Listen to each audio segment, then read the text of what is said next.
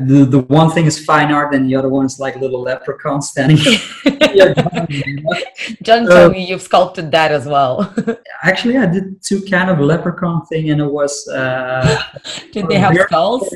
for a beer company in Belgium. Like they have their little mascots, and it was funny because you're listening to Art Heroes Podcast, the show to help you thrive as a digital artist.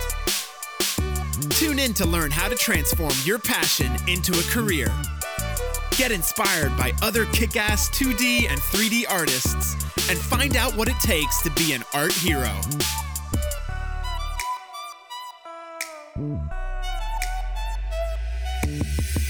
Hi everyone, my name is Maria JD and I'm your host at Art Heroes Podcast, and it's a show about day-to-day life of digital artists and about opportunities in digital art, with the final goal of making you a better professional and bringing more business and work opportunities closer to you. And in today's episode, we're meeting Martin Verhoeven, who's a freelance digital sculptor specializing in work for film, commercials, prototypes, and toys.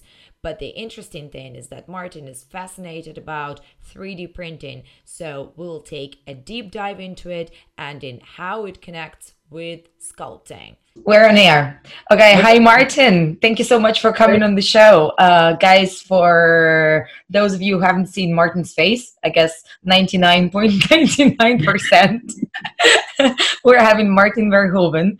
And Martin is live with us from Belgium, and it's getting pretty late. But it's amazing to have you. Hi, Martin. Hey, how you doing? Yeah, doing fine. And I guess we've got a lot of ground to cover today, and I'm pretty excited to have you because Martin is, you definitely do have a name, and I think you're pretty well known for your style, very explicit style of sculpting, but also I know you for the fact that, you like specifically, as I said, almost ultra specialized on sculpting. At least that's what people say about you. Don't know if that's true. Like you only do fun part. That's what I try to do, only the fun parts. Like quite often companies try to slip something else to me and I'm like, no, like I'm not comfortable doing that stuff. But I always have to, let's say, convince companies that sculpting is, let's say, my pure good thing, and like just invest a tiny bit more time and money in me, and then you're better along. Yeah, perfect. That's perfect. What's some other stuff that companies try to slip in? It's normal stuff. Like people first approach me like a generalist, and then I'll try to explain like I'm not completely a generalist. Like I know my sculpting bit and the anatomy and everything, and then that's my specialty. And I'm also pretty fast in making digital maquettes or digital sculpts. So let's say in a day's time I can present a few things to present to them as concept art, concept sculpts. And like later along, let's say when they push everything through the pipeline, once I take it from concept to the high res, then after the high res they're like, oh, but Martin, can you also do some textures and some baking of the maps? And I'm like, no, that wasn't in the contract, guys. Like, sorry. And that's the thing that they try to slip in, because they're like, oh yeah, okay, we're happy with where this thing is going. Like, can you finish up everything before you give it? No, like I'm a technical idiot on that. Perfect. So Martin, can you please maybe walk me through your story? How did this happen? How did your career develop that now you can pretty much afford being specialized on sculpting? Because so many people want to do sculpting for a living and they're fascinated by sculpting. This is because this is something that artists really want to do. So how did this happen to you? I would say two things, like hard work, that's the one thing, but also sheer luck. The thing is, like when I picked up sculpting was roughly 10 years ago, like let's say 11 years ago. I was working in a day job in a post-production company, and I was doing, let's say, most of the time After Effects and motion graphics. And I had it, like, I picked up ZBrush, like I saw a few pictures of it online. I was like, what is this thing? Like, it looks like 3D, but not like 3D, because there are like a bunch of details in there and it feels very organically and not like box modeling like a lot of people were doing back then, because I had let's say an animation education way before. And then I was doing box modeling. And the thing was, like, during that period that I saw a lot of pictures popping up, and I knew the program. Like I went on a trip to New York, and in a bookstore actually bought a book.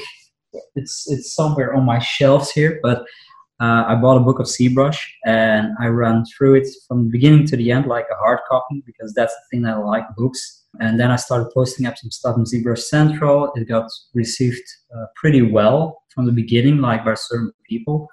And then at a certain moment, they picked me up also for the beta from Pixologic. So I knew a lot more insight on the software. And let's say in that period, like in a year's time, when I was learning the program, I also got a few small job offers, and I went to my previous boss and I asked him, like, could I do some freelancing spare time or on the side? And he was like, no, if you want to be a freelancer, do it whole way or don't do it at all. And I was like, okay. So I quit that job. Okay, thank you for the sign. Yeah, I didn't know, but I did something very stupid, maybe in hindsight, but maybe I'm still doing it after 10 years. Like I quit my day job and I started jumping in the whole freelancing thing with actually one job offer. And that one job offer could provide me for money for one day. It's like, yeah, but it's totally crazy. I know, but like from there on, like things picked up slowly. And the thing is, like, I had some previous clients for the motion graphics and everything, and those little jobs filled up the gaps doing commercials and everything. And like over time, more and more 3D people picked up my stuff, and like on the forums and on CG Hub back then, and I built up my portfolio because I was sculpting all the time and was having so much fun, because that was for me the biggest thing, like having fun and having also as a freelancer in the beginning, like when I didn't have a paid job, I was sculpting all day long. Like I was practicing, I was studying anatomy, I was going through the whole rhythm just to be a good sculptor. And I wasn't interested in any of the technical stuff, and that's maybe let's say my handicap now a tiny bit, because but I was like focusing on sculpting the whole way, and since I was a child, like I was fascinated by creatures and monsters, and the whole thing like came together. And 10 years further along the line, like I'm still doing it, you know? So slowly but surely, all the other jobs got replaced, all the other freelancing gigs got replaced with sculpting gigs. Yeah.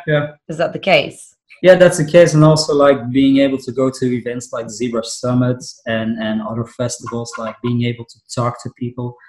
Like it might sound weird, but like I was let's say a freelance digital sculptor for 5 years before I even met somebody physically who did the same thing that I did. When I went to the ZBrush Summit the first time, then I actually saw somebody. I knew people online, right? But then it was the first time, like after 5 years, that I was able to shake somebody's hand and say like, hey, I know you. You're also digital stuff. Like, let's take a picture and show my mom that I'm not crazy, you know? Wow, this is 5 years of like complete online life, online networking. Yeah, and also trying to explain to other people, I have a very supportive wife and everything, and she was like, okay, go for it and do what you want to do and everything. And she still is super supportive of everything that I do in the arts. But for 5 years I was living in cyberspace, you know? No, but that's the thing. Like, let's say in the period of 5 years, like everybody that you meet in the street, you try to explain like, I'm doing this for a living, and they're like, oh, what are you doing? And now over time, like 3D printing and everything grew, so a lot of more people know what's going on in the industry. Yeah, so tell me more a little bit more about that. How does that feel working by yourself? Because I know you live off the grid. I mean, not completely off the grid, but you know, like away from huge capitals and places like that. And so how do you structure your day, and how is your work life in general? Do you find it hard organizing yourself? No, because let's say, okay, the first thing, when I'm sitting still, like I feel anxious. I need to create something. So that's the thing that's always in the back of my head. Like I can never relax during the day without a job and sit on my ass like, oh, let's look at a little movie or let's play a video game. No, like I'm constantly or I'm 3D printing, or I'm painting, or I'm drawing, or I'm doing something to create something. But my schedule in a day is, let's say we get up at 7. Like I have 2 kids at home. I can relate. Yeah. So I want to get up at 7, but my son decides to get up at 5 or something, you know. But that's the thing, like I try to get up at 7. We pack the sandwiches, everything. I put the kids to school at 8:30. I'm home. I'm sitting behind my computer. I start working. Most of the times I only take 1 10-minute break around noon, and after school around 5 o'clock, 5:30, pick up the kids again, start cooking. Then later on my wife comes home, and if there's like a certain big job or something, like you pick up again at 8 o'clock or 10 o'clock, 8 o'clock, 9 o'clock when the kids are back to sleep, and you work until 1, you know. So that's quite a lot of hours. Yeah, but the thing is, like when I'm working for clients, I also tell them, like I try to apply office hours to keep everything healthy, you know, like when you're working for somebody, that you don't burn yourself on a project. And I mean, deadlines are deadlines. Like when somebody comes to you with a deadline, and in the end it happens that you have to work 2 nights in a row or something. Yeah, that's bad management. Yeah, definitely, 100% bad for everyone. Yeah, but those things happen. But most of the times, like I don't try to work in weekends, and I only try to do the office hours. But like I said, when I'm working from 8:30 until 5:30, like the one break that I take is 10 minutes. So in the end, like I'm still putting in a lot of hours. No, it does sound like a lot of hours. I mean, it's like very fair. Yeah, and like I said, when I don't even have a job, like still at 8:30, I'll be sitting behind a computer or doing something creative, like all day long. I mean, so what is a typical client job for you now? It's very diverse because, like, my clients, they go from visual effects studios to individual real artists. So it's super diverse who approaches me.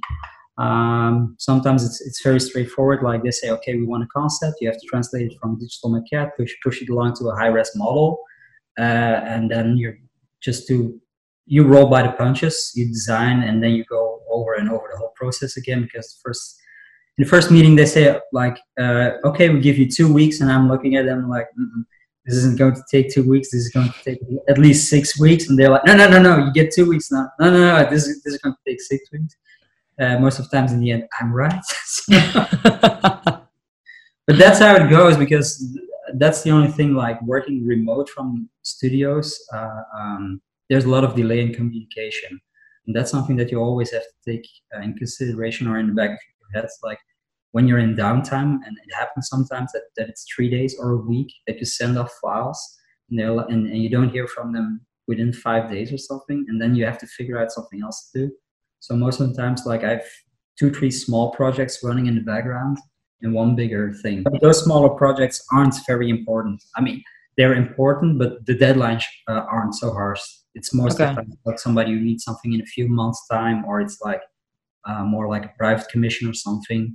Okay, very interesting. So my question would be then, how would you bill for your downtime, or like how would you bill the client in this case? Imagine your estimated time for a project is 2 weeks, but then you don't get feedback for 5 days, and pretty much for these 5 days you're like blocked. I mean, you're not blocked. Yeah. You can't really do anything. That's exactly true. You can't really do anything, but at the same time, you're committed to the client. And and most of the times, then the most interesting job offers come in, because once you're, let's say, in downtime, then somebody approaches you like, "Hey, are you available to to start next week?" And I'm like, "No," because like it's something that's personally for me. Like I can't take on 2 big projects at the same time. Like I could do them if I was arranging the schedule. But the thing is, like when you're working for 2 different clients, somehow, like in the end, they always like screw over the whole schedule. Yeah. And they want the same thing at the same time. And that's something that I really hate. So that's the reason why I'm, let's say, take one big project, take a few little bits, and also the personal work, because for me, my personal work is super important. To get it out of my system. Like when I do my sketches or my work, I also don't tend to take more than 1 day, a day and a half on a finished piece from the beginning until the end. Like I have a ton of concepts already in the back of my head that I want to create over the next few weeks. And like I just open ZBrush and I just start sculpting, take out my reference folder, and I make what I want to make. And that's how I fill in, let's say, the little gaps and building up the portfolio. To also attract new clients that might be interested in, let's say, seeing my thing, you know? Yeah, 100%. So I know that you get clients that want to get some of your stuff or your style in their projects because of your style. Yeah. What do you think specifically makes your style so unique, and how did you go about developing it? Is there any, I don't know, any trick, any process? The thing with, okay, let's say my style, it's something that was born 5 years ago or something. And this might sound very strange, but with the birth of my son, something snapped in my brain, and I was with let's say, a creative block. And I couldn't create my own art, but what I was doing was I was still sculpting anatomy and everything, you know, to keep the routine, and also doing client work, because client work, in my eyes, it's being creative, but it's being art directed. So you don't have to do everything yourself. You present something and they start modifying those things.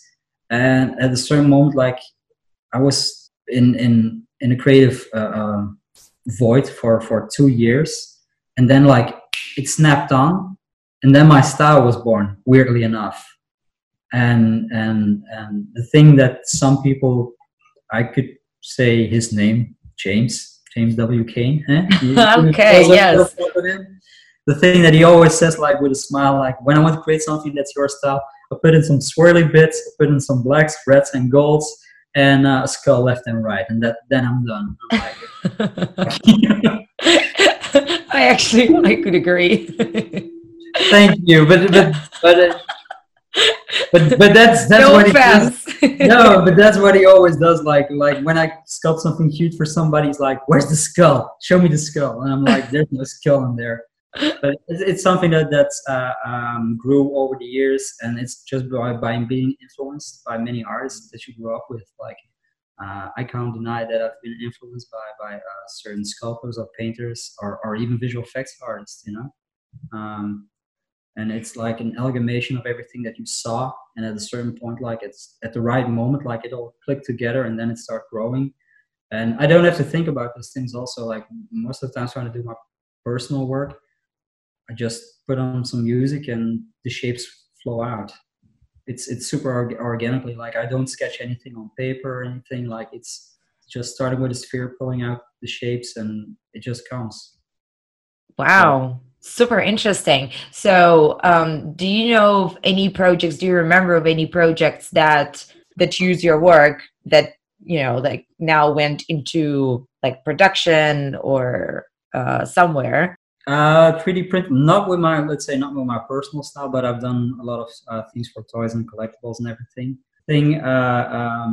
Let's say with personal style is what happens quite often is that people make, let's say, a Frankenstein thing. I would call it a Frankenstein thing. Like they see my art gallery and they start photo bashing something together, and they say like, "Hey, we made something beautiful. Look at this.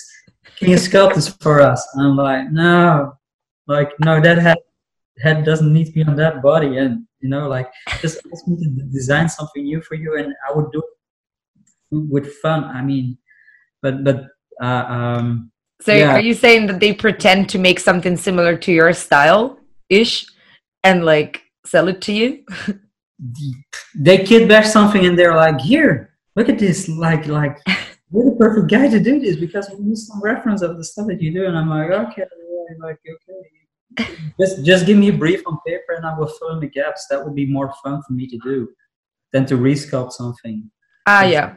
But the thing, like, I do a lot of personal stuff with my personal style, but I don't feel that I'm too good to do something else, you know? Like if somebody approaches me with an idea, and even if it's like something very simple, and I think that's an interesting project, chances are big that I'll take it on to do. Like I've done small leprechauns, visual effects awards in gold, weird shaped things, vases, with flowers in. But for me, it's more about creating something, putting something physical in the world, or being able to help somebody translate their ideas. But that's also something that I think you have to do, or have to be open for, if you're a digital sculptor. Like, let's say if you're purely interested in superheroes, right? And you want to do superhero statues, like everybody wants to do superhero statues. Like, you have to be so good if you purely want to focus on that. And in the end, like the industry, in my eyes, like there are only a few, let's say they're top tier, and everybody wants to break into that thing, and it's practically impossible because except, let's say, not except, outside of talent, you also need to have connections to have to get certain jobs, and yeah, that's why I'm saying, like, even when you're purely interested in doing the superhero stuff, try to be very diverse. Try it on a professional way, Mm-hmm. Like, so that's why you sometimes get like vases to put flowers in. Yeah, but it started very funny because I was like giving a kind of a workshop thing to a girl that was working in the company, and she was actually making mannequins to put clothes on, but she was sculpting those things in clay, and it took her a long time. And they approached me like, could we do this digital? Could we print those mannequins? And I gave, let's say, sort of a workshop there, and I was talking to the owner, and he was like, yeah, but we want to do some special things for interiors, like vases and chandeliers and this and that. And he was like, are you interested? And he was like, is there a budget? Like, and he was like, yeah, like we can give you this amount of money to work on something. Could you give us examples? And I was like, sure. Like, show me some images of what you want to see, and I can help you out. But, wow, this is so super interesting. I think that's an exciting project. I mean, of course, it's not a superhero, but still, it's something that stays. Let's say it's not super sexy to put into your portfolio. Maybe not on an ArtStation. There's an ArtStation where you put up a lot of vases. Like, okay, it doesn't have boobs or fangs or something. Like, no, it doesn't. It isn't going to click with the public. It doesn't have skulls either. It doesn't have skulls, or maybe some gold bits or swirly bits. But I mean, in the end, like, those things are also super interesting to do. Also, the thing that you do by doing this thing is also studying art and history. Because when you generate something for somebody, like, is it a statue or is it a vase? Like, you start looking at Art Deco or Nouveau, different styles. You go through the whole history. That's what I do, I try to jump into the whole thing and try to figure out, like, okay, you want something that's looking like that, and I just go into arts and into books and everything, and I start looking at shapes and try to understand the language that people have used to translate their ideas, and then I try to apply it to help out my client. That is so interesting, like, knowing that a guy like you actually also makes something that is not monsters. Oh, that's quite often a surprise, I know. That is quite often a surprise. That is definitely a surprise here. No, but like, you have to be flexible, and it's the same thing. Like, it's super funny when people only know my work, and the first time when they meet me, like, you get the weirdest reactions, like, oh, I didn't thought you were like jolly or something, Like, I thought you had long hair, you were like depressed all the time. Yeah, some people call me depressed, but no, you're not depressed all the time, I know. Not all the time. No, not all the time. Doesn't fit the national stereotype. No, but that, I mean. No, but coming back to the sculpting thing, is, I think the other interesting part of it is that, as you said, this whole bit of the profession is frequently forgotten, because people just talk about, like, sculpting collectibles or toys or like superhero stuff. But I think this is a perfect example of what else can be done with digital sculpting, and kind of maybe a little bit easier way to break through for somebody who's starting. Yeah, the only trick, or the hardest part, is to convince people that are able to do it digitally, because a lot of people, when they approach you, they don't know anything, and you have to also explain the process on 3D printing, what possibilities are and everything. And that's actually the hardest thing. But the thing is, like, I truly believe there's an industry there, and you get some interesting projects. But you have to find the right people that are, let's say, taking the leap, jumping forward, and trying to apply new technologies. Because quite often I also come in contact with classical artists that play around with clay and everything. And when you say, like, I sculpt this on a computer, like, it goes totally over their heads. And it's not up to me to explain them, like, this is better. Like, no, like, this is a different solution, how you can get maybe an easier output to the thing that you want to create. Because you're running into obstacles every time, again and again. And going digital, you can save out different versions. You can go back and forth. You can modify. You can do small test prints, then go big. In seeing, like, you can do more variations on the same subject. And in the beginning, it's more expensive for them. But in the end, they see that when they push it through, it will cost as much. Yeah, but in the end, the result will be better because you're able to do more iterations. Yeah, it will be better, or the end product will be as good. Yeah. And when the end product is as good, then you already have, let's say, accomplished something with those people. Because a lot of people are pretty snobby.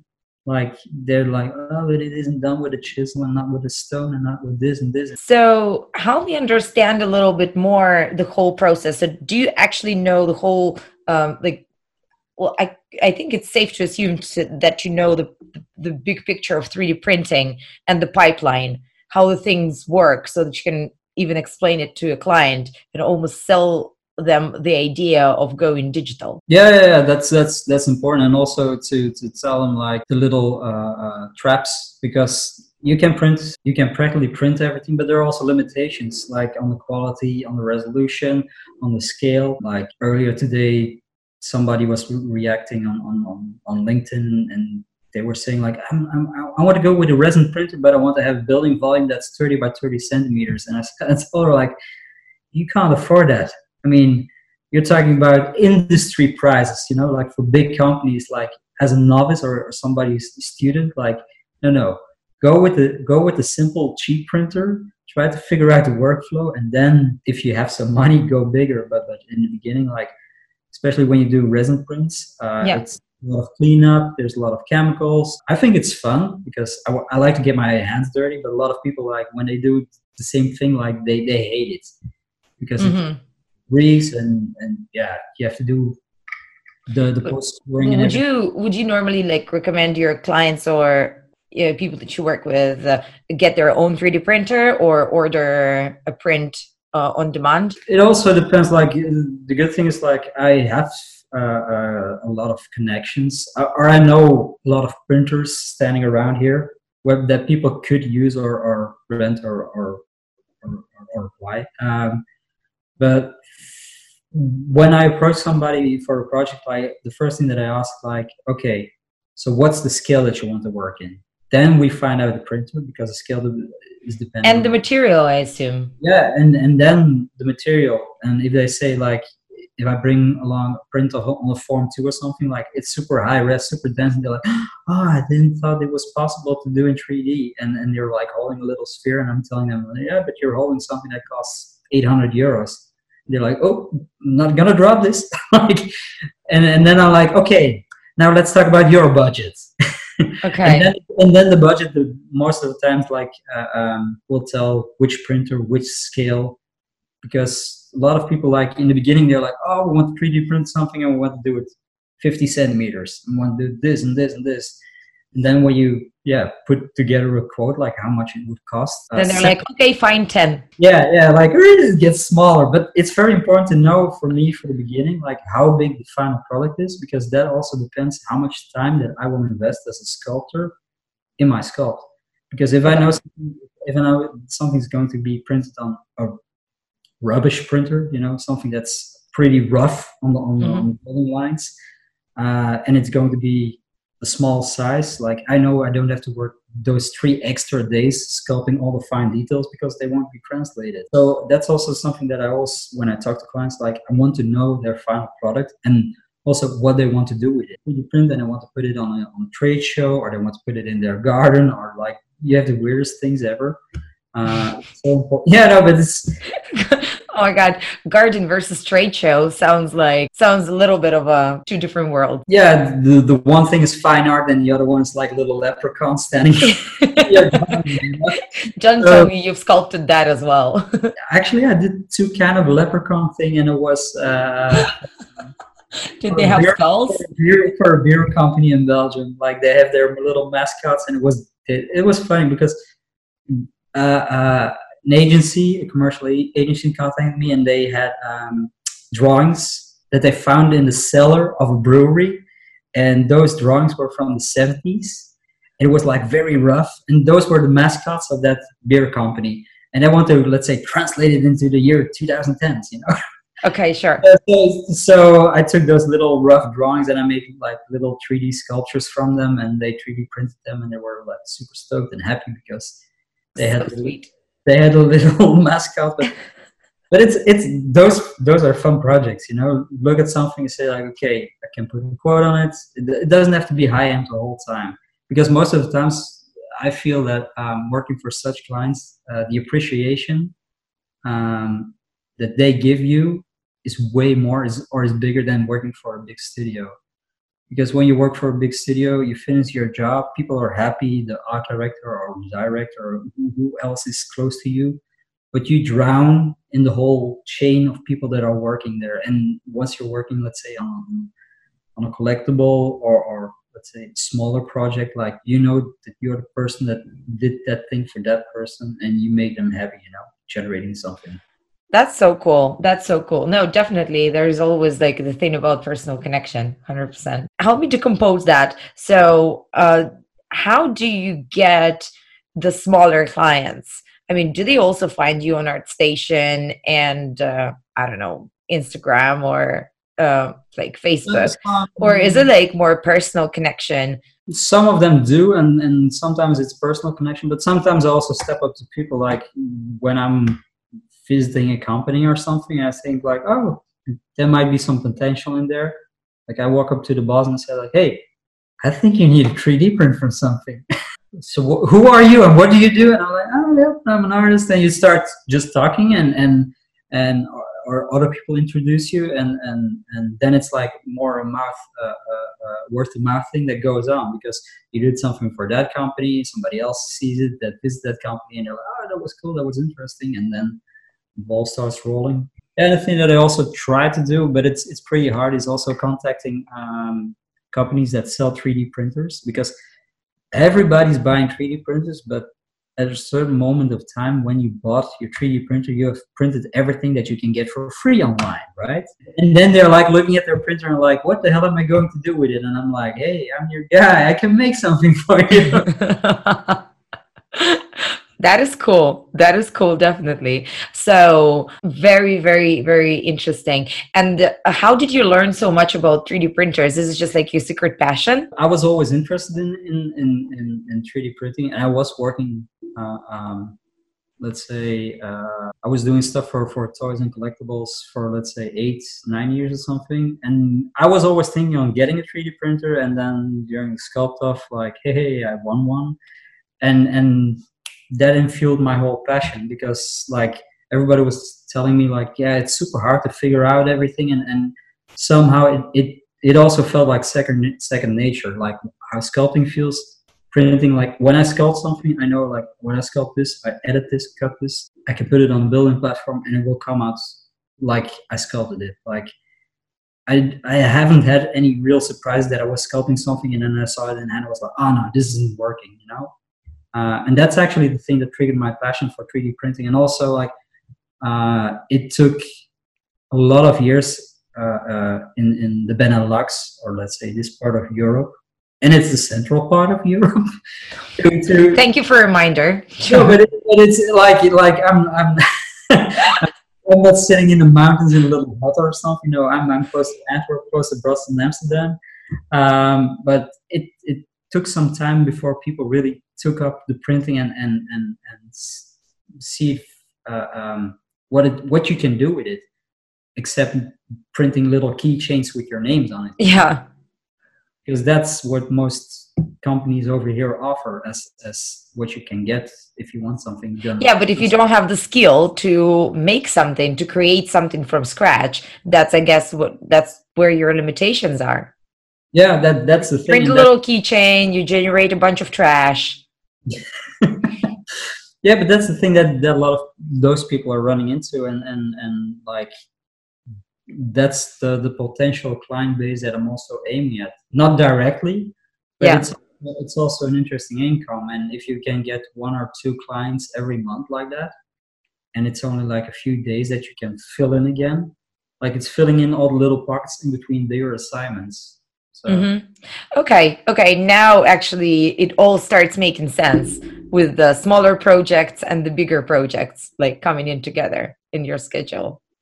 yeah, I mean, freelancing, it's a tough and depressing business. I mean, in my eyes, it's a tough and depressing business. And personally, like I can be on a high in the morning and I can be super down in the evening because you got 3 emails from clients that declined something, or something went wrong, or you did something on the bidding and you don't get it, and you were hoping for it, and but it also makes it interesting in the end, because like a lot of times when I had a lot of, or a big downtime, let's say 3 weeks without work, you're really thinking like, this is never going to happen. I mean, this isn't going to solve the whole thing. Like I actually said it 2 years ago, right before Zebra Summit, to a good friend, to a few friends of mine. Like, if the summit, if that isn't going to give me something, in return, like I'm going to quit digital sculpting. Like I was. No, come on, you were not serious about that. Come on. No, seriously. No, seriously. But then, like, something picks up again at the right moment, and then you're like, no, I get that. It's always like ups and downs when you don't have the traditional 9 to 5. Yeah. And the traditional like boss and set of projects. But it's a choice, right? I mean, it's a choice. It's more fun this way. It's more fun. The risks are bigger. Let's say the prices could also be bigger. Yeah, but and to me this is fascinating because which you just said that in many cases you still have to explain to clients or potential clients the way digital sculpting works and the way it can solve their problems. But imagine in several years from now, you don't have to explain that.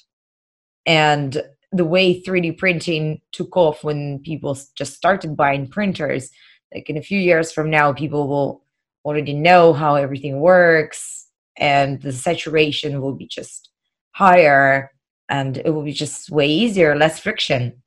At least, I don't know, that's the way I kind of possibly see it. That's probably what the future will be like. And also with the whole printers, like there will be full color printers producing the most awesome things. And then I think the most important thing is to be special as an individual artist. Because now, let's say with all the technical know-how, like there's still a lot of jobs that you can hunt on. But over time, like a lot of people will also get in that pool, and then you have to diversify yourself, and then you have to stand out with the thing that you do. And that's also the thing that I'm also always aiming at with doing my own art, like trying to be an individual in the whole group, like there's so many people creating their own art, but it's for me it's kind of important to try to stand out of the crowd. Don't walk along. Like if you want to be a people pleaser, you know what to sculpt. Go on ArtStation. You know what to sculpt. What I mean. Yeah, 100%. No, I'm with you on that. Try to sell your own course. Yeah, definitely. Well, that is very, very, very interesting. So, where do you think the future is for you, except developing your own style even further? That's a seriously good question, because I quite often ask that question also to other artists, like, what, Really? Okay. yeah, no, seriously, that I ask them, like, what will you be doing in 10 years? And they don't have a clue. Because Okay. in my eyes, the whole industry that we're working in is still young. It is. It's 15, it's okay, it's older than 15 years, but it's been 15 years up a certain level.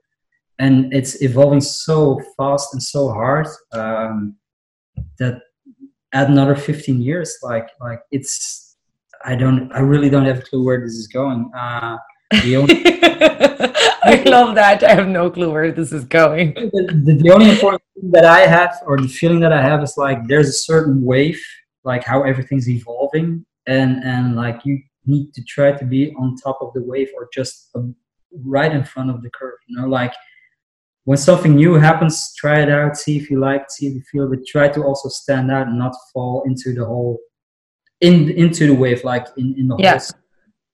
whole. But that's the thing that I think I'll be trying over the next 15 or 10 years. But seriously, like Riding the wave. trying to ride the wave, because No, riding the wave is not easy. Like, goddamn, no easy. no, but like if I wasn't sculpting, I mean, if I wasn't digitally sculpting, I would be generating other arts with other forms. That's something that I'm sure of. Like I would be wood carving, or I would be painting on oils on canvas or something. I would do something else creative, because that's always been in my system. But I'm pretty sure one thing I'm pretty sure of is that if we're talking about 10 years, we'll see more and more tools for digital art evolving. And last week we had a chat on this podcast about virtual reality and how Quill is evolving. And this is just one of the examples, but there will be so many more tools, and I can't yet envision that. I completely agree. And the thing, like, okay, let's talk about virtual reality. Like, I've had a little workshop into the virtual world. I mean, I was at home and everything to play with, and it's fun. But I had like a workshop doing digital sculpting in VR, and the thing was, like, I was moving around and the things weren't working, like ZBrush, and I was like, argh! And I was like, shit, like I'm already turning into an old grumpy man, like I can't follow with the technology. So that's the wave, and I'm like, tippling, slipping down the wave. I'm like, and goggles, Well, maybe at some point you won't need to start trying new tools. Maybe you're just like so brilliant at one, and that's it. Yeah. But the thing is, like, even digital sculpting will evolve, and I see the benefit in sculpting in VR. And I think if those tools get closer to the thing that we're working in right now, like the super high res stuff, and being able to have a tactical feedback when you touch something, like that you're not like just pushing into space. A lot more people will pick it up and will make even more beautiful work with it. Like Definitely. The people that are already leading in the VR sculpting, like they're also very good sculptors to begin with. Like they're good in VR. No, they're like the best sculptors out there in the physical world, practically. Well, like, thank you for saying that, because actually this is an important understanding that it doesn't just come from the tool. No. That's something that I also have to. No, thank you for saying that. I really appreciate that. I think this is important. I also have to explain quite a lot. Like, people think that you're like banging around on the computer and like filling in numbers and pushing sliders, and I'm like, especially when I do demos or something on trade shows for certain companies, and you're able to talk to people and say like, oh, you think it's easy? Like, you don't say it like that, of course, because that's offending. But it's like, here's a sphere, here's a pen, and you try to explain to people that are, let's say, 60, 70 years old that come to they're drawing on the screen. They're like, the cool thing is, like, first they're like, also the grumpy old man. The same grumpy old man, seeing yourself. Rubbing the screen, and then they're like, within a few minutes, like, you see their mind like breaking up and like exploding. They're like seeing all the possibilities and all the potential. especially when you do it with artistic people. Like I've been on trade shows where a lot of classical artists come that do bronze works and plays and copper, all the classical statues. And then you show them the digital, and also by giving them a chance to play around with that medium, let's say the people that are still open for it, they see the potential into it, because they also see like, oh, this is just a tool. Like it isn't all presets, and it isn't all like you can pull it up and you can kit bash it. Yeah, you can do it, but you also see it quite often that it's like pushed together, and if it's not, let's say, originally sculpted. Wow. Yeah, that's an interesting perspective. Martin, look, we're actually just about to run out of time, so I'm gonna switch to the traditional Q&A that I'll remind you is 10 questions. Okay. We've got 1 word up to 1 sentence to reply each one, and then I let you be. 100%. So let me start with the first one. What's your favorite place in the world? Oh, come on.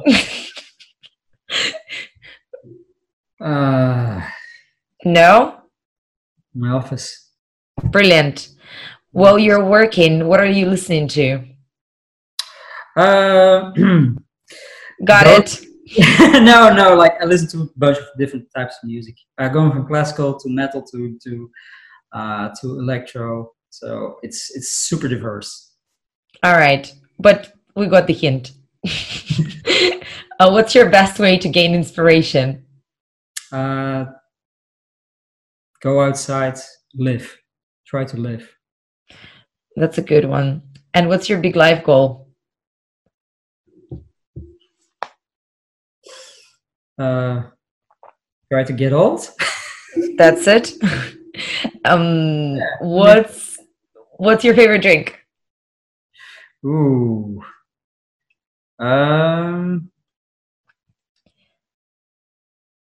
Dark Belgian beers. And coffee. And coffee. And okay. Coffee. 100%. Yeah, this is me. So lately on this podcast, milkshakes have been a thing. including James W. Cain. Was it a pink milkshake? I'll ask him next time. You should. He'll be cracking up. Just to make sure. He'll be cracking up. Okay. I will make sure I'll ask him. All right. What's the first thing that you do in the morning? Take a shower. Important. Every morning. We've spoken about this one, but you can repeat it again. What's your backup career? Backup career. Well, you just said that you would be a traditional artist or something else. Probably I'll be a traditional artist, but that will be even harder to make a living from. Even harder than digital art. Being a classical artist is even harder than being a digital art. Come on, it doesn't make like digital art sound any lucrative. No, but it's lucrative, but I like all the niche things, you know? Like people always think like, why are you interested in that? And I'm like, yeah, because it's like not a lot of people are interested in that thing. Okay. That's what special. Yeah. So, do we leave traditional art there? Yeah. Good. Okay. What's your recent favorite book? Let's say you said you like reading, so let's go for books. I only like picture books. Okay. How about movies? Latest favorite movie. I always go back to the classical things, and I would say all the classical things that are on my wall, Back to the Future and yes. all the 80s stuff. That's all my favorite stuff. Great. Yeah. I noticed the posters. Yeah. I was like, yeah, that probably would be the movie recommendation. Okay. So, yeah. Oh, yes. Nice. Who are some of your legends? People that you follow and admire?